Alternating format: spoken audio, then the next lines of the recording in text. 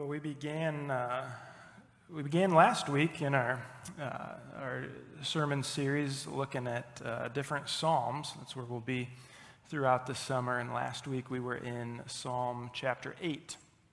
If you remember, that was a psalm of praise written by David, and it was a psalm that praised God specifically for his role as creator God. We noted how David referenced the creation event from Genesis 1 and 2 as he was talking about that. And then we also talked about the place of humanity within God's creative work, how he's called us to rule with him over his creation, to be stewards of that. And so Psalm 8 is a wonderful reminder that we can and we should regularly give praise to God as the majestic creator of all things. But that isn't the only reason that we can and should praise God. And so today we're going to look at another psalm of praise. Now, as we spend time in the Psalms during the summer, what I've tried to do is select psalms that will give us a taste of the variety seen within the book. So last Sunday and today, we're focusing on psalms of praise.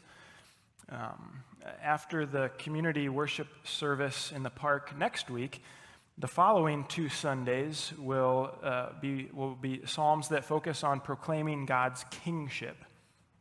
And then we'll also study 2 thanksgiving psalms, 2 wisdom psalms, 2 lament psalms, and 2 psalms proclaiming trust in God. So we're going to kind of look at 2 of those each time we go through these.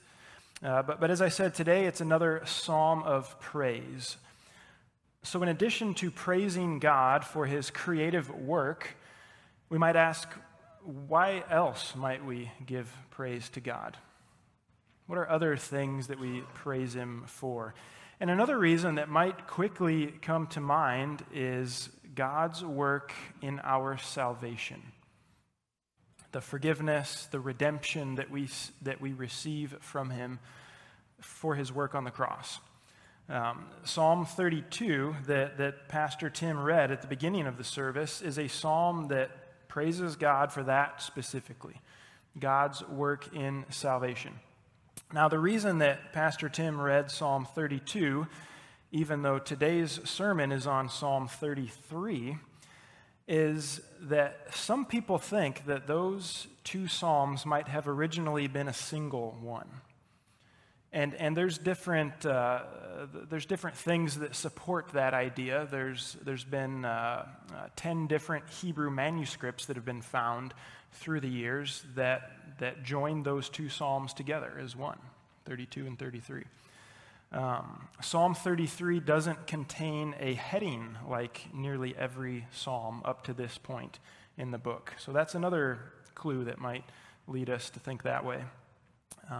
The last line of Psalm 32, shouting for joy, leads right into the first line of Psalm 33, shouting for joy to the Lord.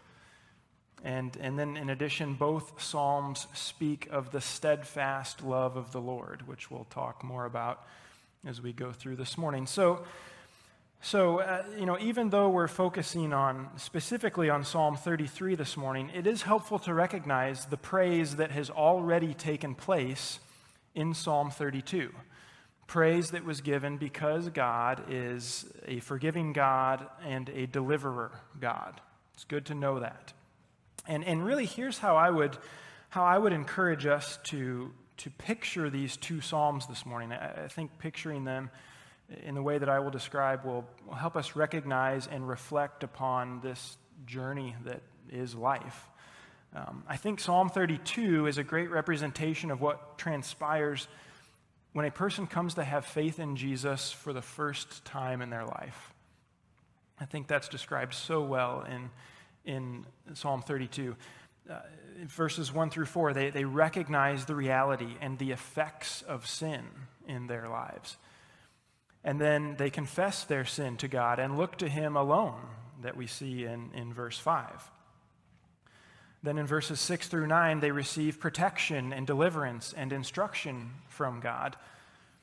And then in response to the great steadfast love of the Lord, they are glad and rejoice and shout for joy, as seen in verses 10 and 11 of Psalm 32. So maybe we can think back to the point in our own lives where we first put our faith in Jesus for the forgiveness of and the cleansing of our sins. Or maybe if we can't remember that moment in our own lives, we can think about that in the life of somebody else that we know, where they came to that place of faith for the first time in their life. Or perhaps it's one of those moments where we recognize or we experience God's forgiveness in our lives in a new and fresh way. Aren't those usually times filled with great joy and excitement and energy?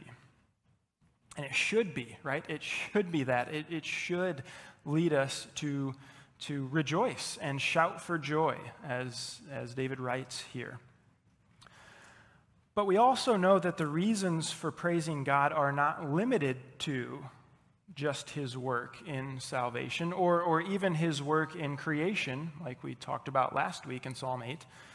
And so what Psalm 33 then does on the heels of 32 is it encourages us to continue shouting for joy to the Lord, but to do so not just based upon what God does, but who God is.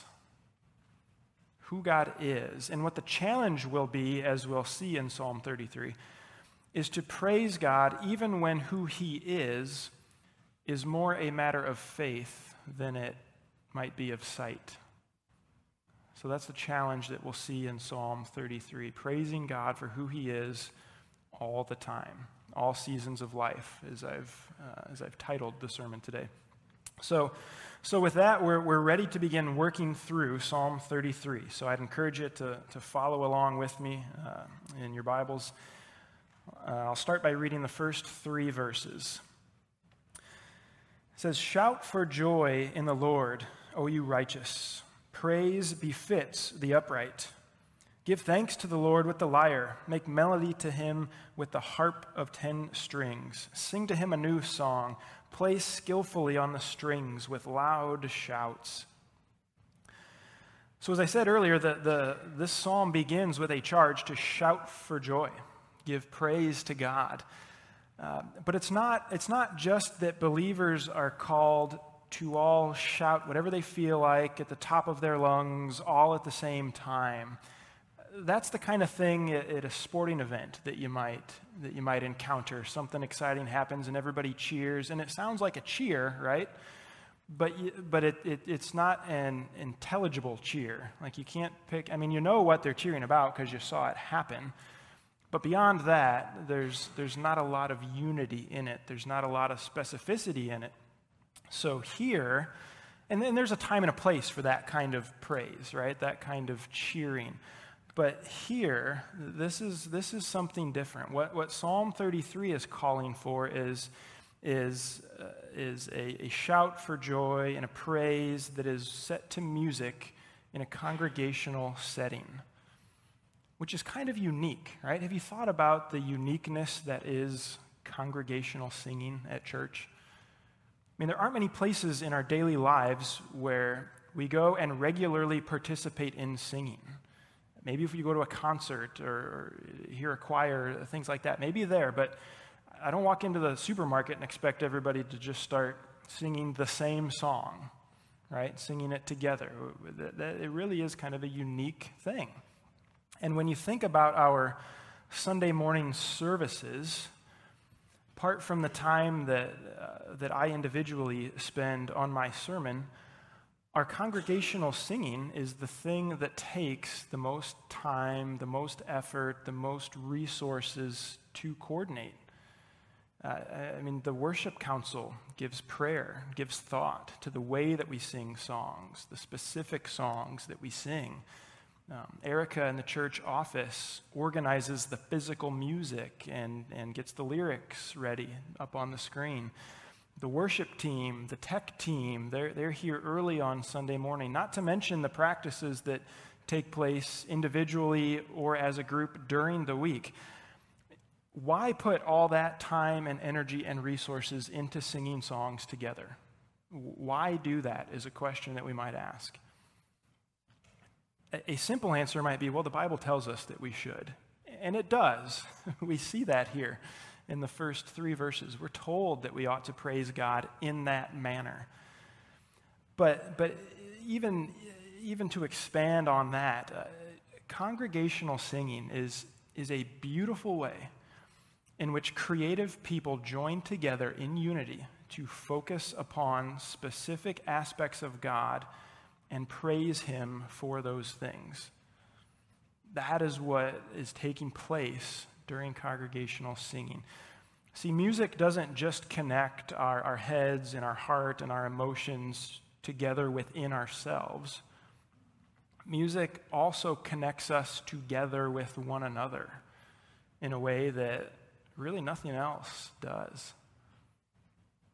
So the unity that we're called to have in all things is displayed in a really tangible way when we join our minds and our voices together in congregational singing.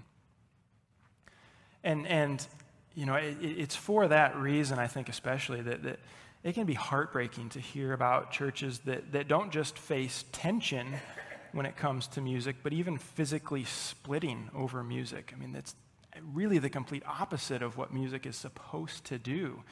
You know, the thing that is meant to unite people together can sometimes become a point of physical separation and division. And you know, we've all got our own preferences, right, when it comes to music, and there's nothing wrong with that. I think the reason we attach so strongly to certain songs or certain styles of music is because music is meant to impact us in that deep way. But whatever our skill level is, whatever our musical preferences are, we can't allow those things to rob us of the joy of uniting together through song in praise to God, which is exactly what Psalm 33 is calling us to do. Congregational singing is one of the great blessings that God has given to His church.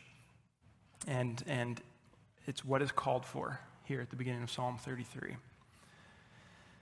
So that's the call to praise God. And as I said earlier, Psalm 32 calls for praise based upon God's salvation. Psalm 33 calls for praise based upon God's character. And it's in the middle section of this psalm that 3 specific aspects of God's character are listed and provide 3 reasons to praise God. So let's look at that first reason, starting in verse 4. It says, "For the word of the Lord is upright, and all His work is done in faithfulness. He loves righteousness and justice. The earth is full of the steadfast love of the Lord. By the word of the Lord the heavens were made, and by the breath of His mouth all their host. He gathers the waters of the sea as a heap. He puts the deeps in storehouses. Let all the earth fear the Lord. Let all the inhabitants of the world stand in awe of Him. For He spoke, and it came to be. He commanded, and it stood firm." Now, we might hear that and say, well, didn't we talk about praising God because of His work in creation last week? I mean, why are we going over this again? We spent a whole sermon on that already, and yes, we did. So does that mean we can skip over this one here? No, it doesn't. I'm sorry. And the reason is that creation is mentioned here, but the focus of these verses isn't so much upon what God did, but how He did it. That's the focus. The focus isn't upon His creation, but upon His word, which brought about creation. So we see the phrases in there. The word of the Lord is upright. By the word of the Lord the heavens were made. By the breath of His mouth all their host. He spoke, and it came to be. He commanded, and it stood firm. The call in these verses is to praise God because His word is upright and powerful. His word is upright and powerful. You and I can speak words. right? I'm up here speaking a lot of words this morning. We can speak words, and I believe that part, I think that's part of what it means to be made in the image of God, this being able to communicate through verbal language. I think that's an aspect of God's image. But our words are not like God's words. They're a little bit like them, but man, God's words are vastly superior to our own. His words are upright. When God speaks, he speaks truth, and nothing but truth. His upright words are what allows him to proclaim his steadfast love, as is written about here. And I talked about this a few weeks ago at Christian's funeral. The Hebrew word for steadfast love is hesed. And hesed speaks not of love that is a feeling, and not even of love that is just an action, but of a covenant. It is a covenant. Sometimes it's translated as unfailing love. So when God makes a covenant with his people, it is something that we know can be trusted because God's words are upright. When he speaks that covenant of love to us, it is with words that are true and words that are upright. He will prove his love to be steadfast and faithful through his actions. It will be shown to be that. But even when we might not see it, that we'll talk about later, we can trust in it because it was spoken with God's words. It was spoken with upright words. Think about the end of the book of Revelation.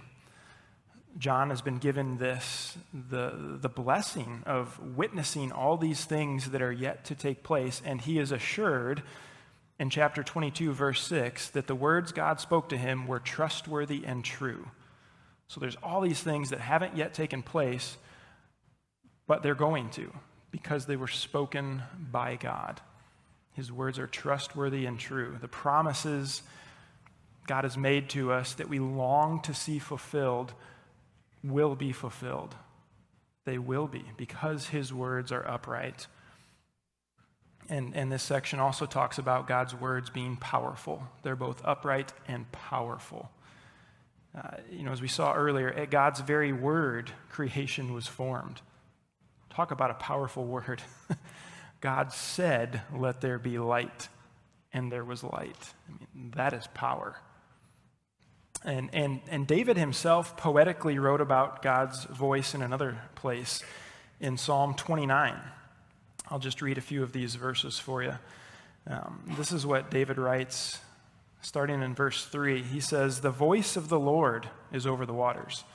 The glory of God thunders, the Lord over many waters. The voice of the Lord is powerful. The voice of the Lord is full of majesty. The voice of the Lord breaks the cedars. The Lord breaks the cedars of Lebanon. He makes Lebanon to skip like a calf, and Sirion like a young wild ox.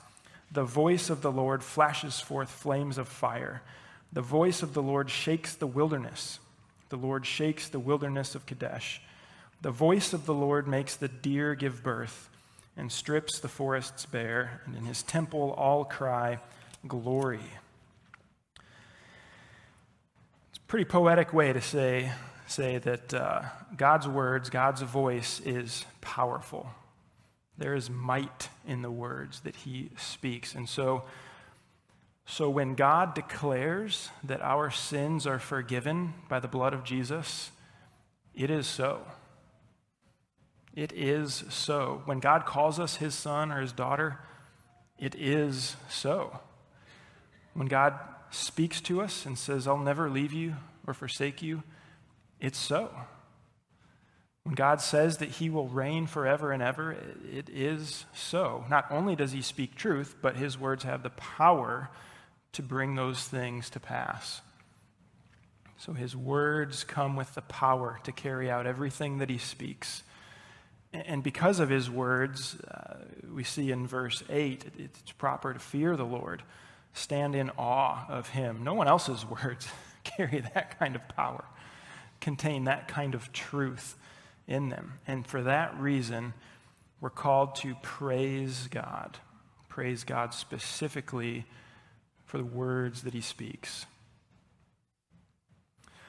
But we're given more. So we praise God because his words are upright and powerful, but we also praise him because his counsel and his plans are firm. So look at verse 10. The Lord brings the counsel of the nations to nothing. He frustrates the plans of the peoples. The counsel of the Lord stands forever, the plans of his heart to all generations. Blessed is the nation whose God is the Lord, the people whom he has chosen as his heritage. So just like we might compare our own inferior words to God's upright and powerful words, we can also compare our own counsel and planning to the counsel and planning of God. We might try to devise and implement plans, but those plans are subjected to and subordinated to the plans of God. And in the previous verses, they take us back to creation to consider the words of God. I think here David is taking us back to another story in Genesis to consider God's counsel and plans compared to man's. I think he's taken us to the Tower of Babel. Right? In Genesis chapter 11, the people of the world had their own plans, right? Rather than spread out across the world like God commanded them, they sought to band together, build a tower, reach up to heaven, and make a name for themselves to prove their own glory. And what I've always thought is a bit of humorous irony. God has to come down to see this tower, right? Here's mankind working hard to build a huge tower. God still has to come down to get to it. And in response to their efforts, God confuses their language so they can't communicate, and he then disperses them across the earth as he had commanded previously. So whose counsel and plans came to pass? It wasn't man's, right? God's counsel, God's plans were the ones that came to pass. Our plans are often short-sighted, selfish, small. It probably doesn't take much for our plans to be frustrated, does it? But God's plans, as we see here, God's plans stand forever. His plans are firm. Now, we may look at our world and think, surely this present reality isn't God's plan. Right. What about Genesis chapter 3, where Adam and Eve sinned, bringing our world into its present fallen state? Was that God's plan? What about the pain and suffering we experience today? Is that God's plan? God's plan is to reign over his creation for all eternity. That's the plan that will stand firm forever, as David writes in verse 11. God's plan is to pour out his love upon those adopted as his sons and daughters. That is his heart to all generations that we see in verse 11. Nothing is going to ever frustrate or thwart those plans. Nothing will. Now the pain that we experience in this fallen world is definitely not part of our plans, right? It's not part of our plans. Neither does it bring God pleasure, but it doesn't thwart his plans.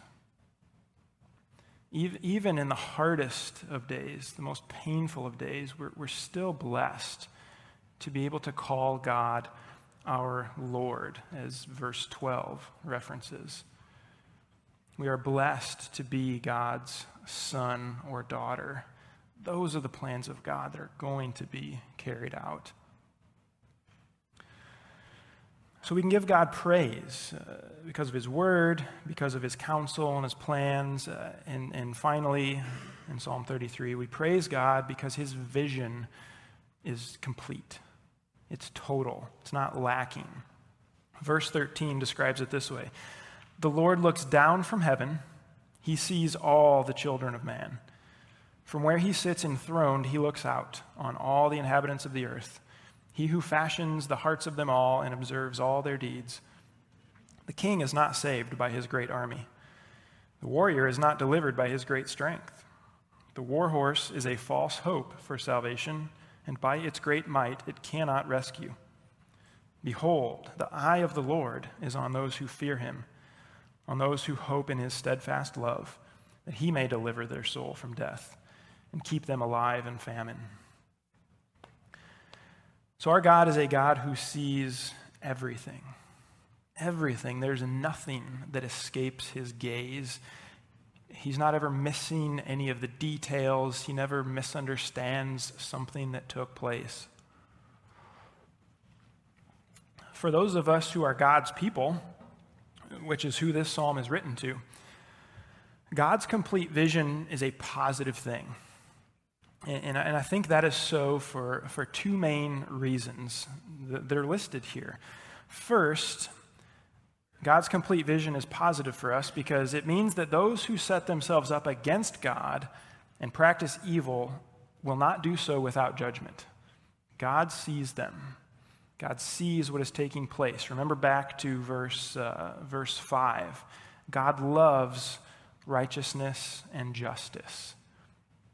So it doesn't matter if it's a king with a great army, or if it's a warrior with great strength, or a person riding a horse with great might.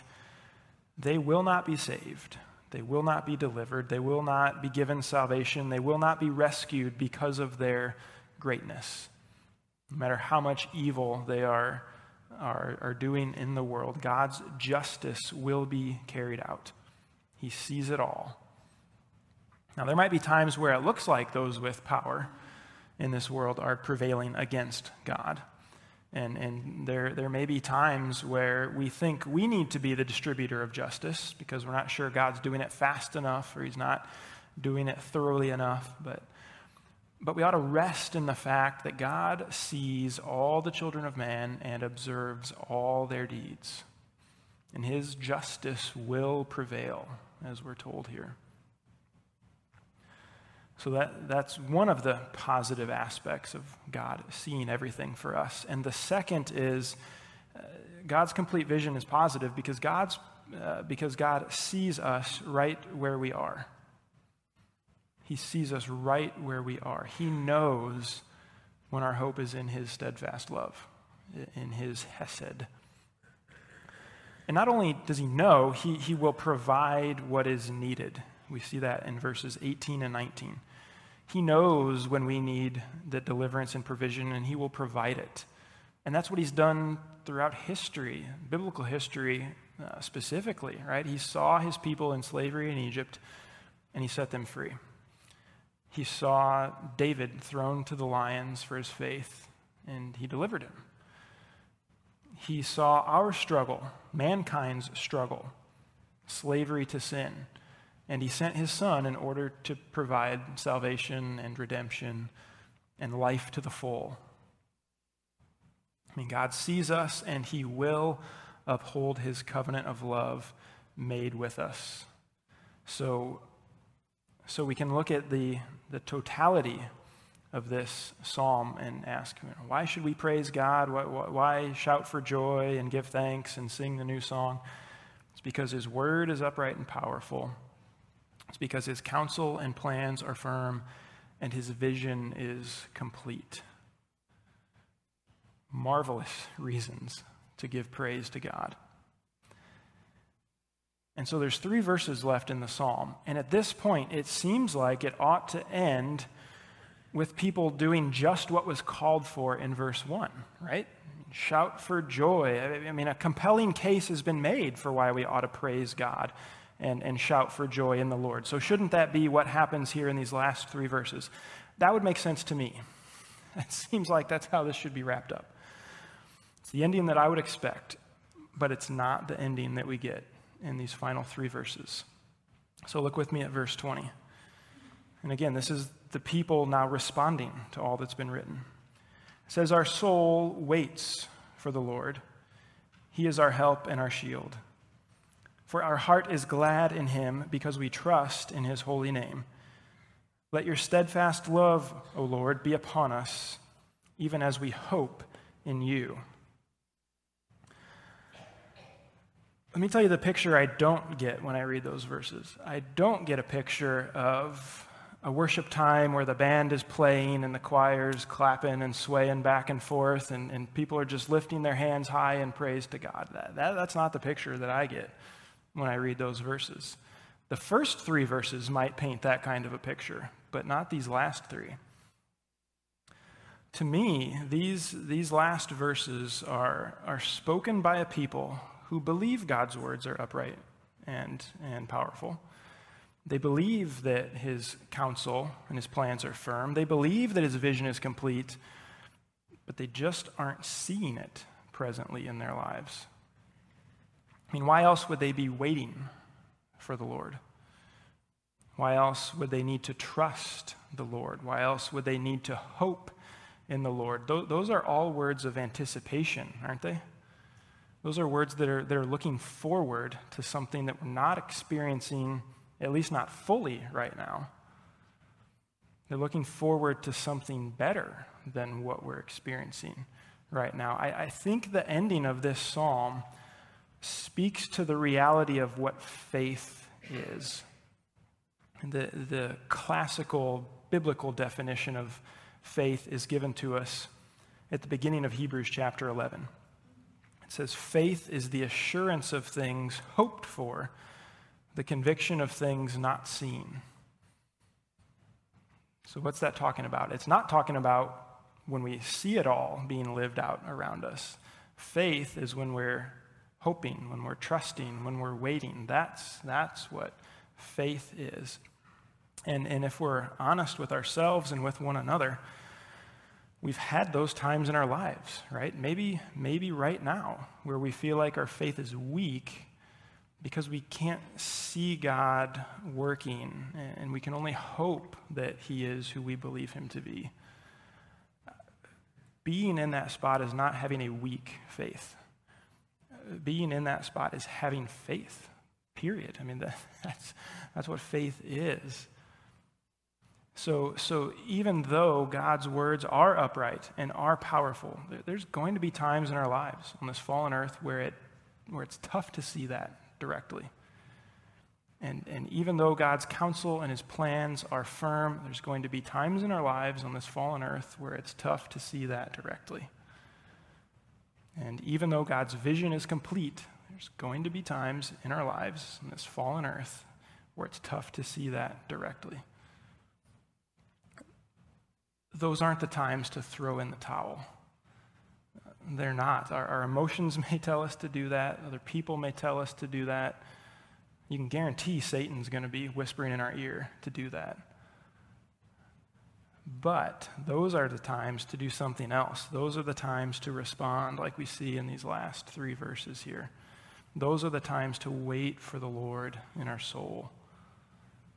And he will show himself to be our help and our shield, as verse 20 says. Those are the times to trust in God's holy name, as verse 21 says. He will make our heart glad in him. Those are the times to hope in God, as verse 22 says, that his steadfast love will be upon us. And that's what it's all about. I mean, that is what it's all about. That is the essence of his hesed, his steadfast love. Even when it doesn't look like it's present, even when we can't see it like we want to see it or expect to see it, that it is there, that he has made a covenant with us, and he will not break it, no matter what is going on around us. I think that is what Psalm 33 is driving at. Yes, we praise God for all of these things, and even when we don't see them like we want to see them, we wait, we hope, we trust, knowing that they are still true. And it leads us then to praise. I wanted to end this morning by having you just picture someone in your mind. Picture in your mind right now the person whom you most trust. And you can't pick Jesus for this one. For the sake of this exercise, you can't pick him. Anybody else, pick the person that you most trust, whether they're still alive or not. Either one is fine. The person that you trust the most. Now imagine that you expected that person to do something or act in a certain way, but they didn't. For whatever reason, this one time they just didn't act how you would expect them to act. For whatever reason, their character didn't seem to be shining through like you would expect it to.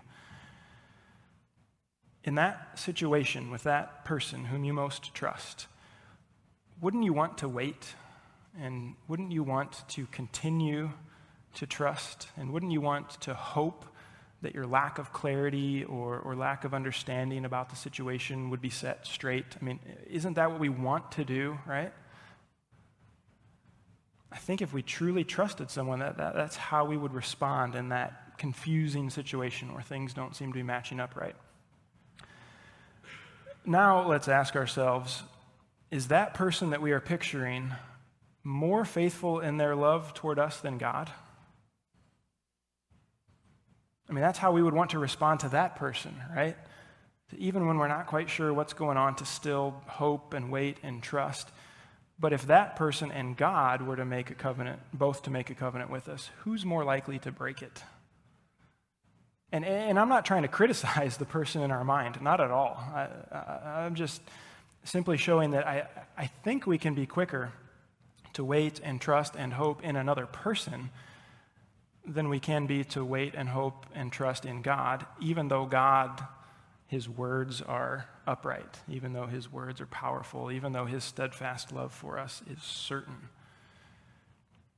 So even when we don't see God's character like we want to or like we would expect to, we can rest in him, and we can continue to praise him as we wait and trust and hope in him. As we wait and trust and hope in his steadfast love for us. What a promise. What a God and a character of God, and what a promise to us, a blessing that is. Would you stand with me? Let's come before God, because we all know that it can be tough to wait and trust and hope in God when we're not seeing what we want to see. So let's come before him and ask that he would lead and guide us in that. Father, we come to you and we give you praise that you can be praised, that not just your works, but that your character are praiseworthy. Thank you for the reminder given to us in Psalm 33, the reminder given to us in Psalm 32 as well. And God, there's just times in our lives where we don't understand how you're working, why you're working. We don't see you like we want to see you. But in those times, would you help us to wait?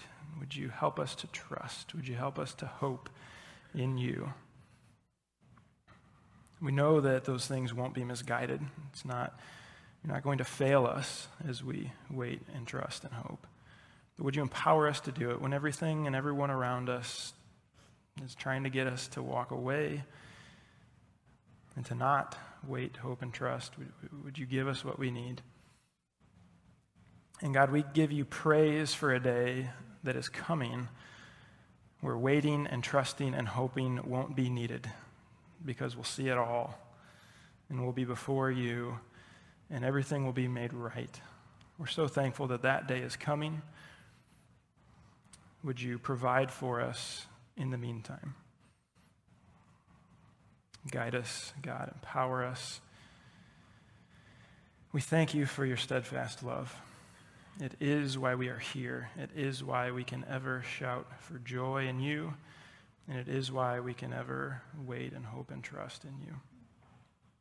God, as we come now and participate in this great blessing of congregational singing, may you be honored, and may we be united together as we give you that honor. It's in your name that we pray. Amen.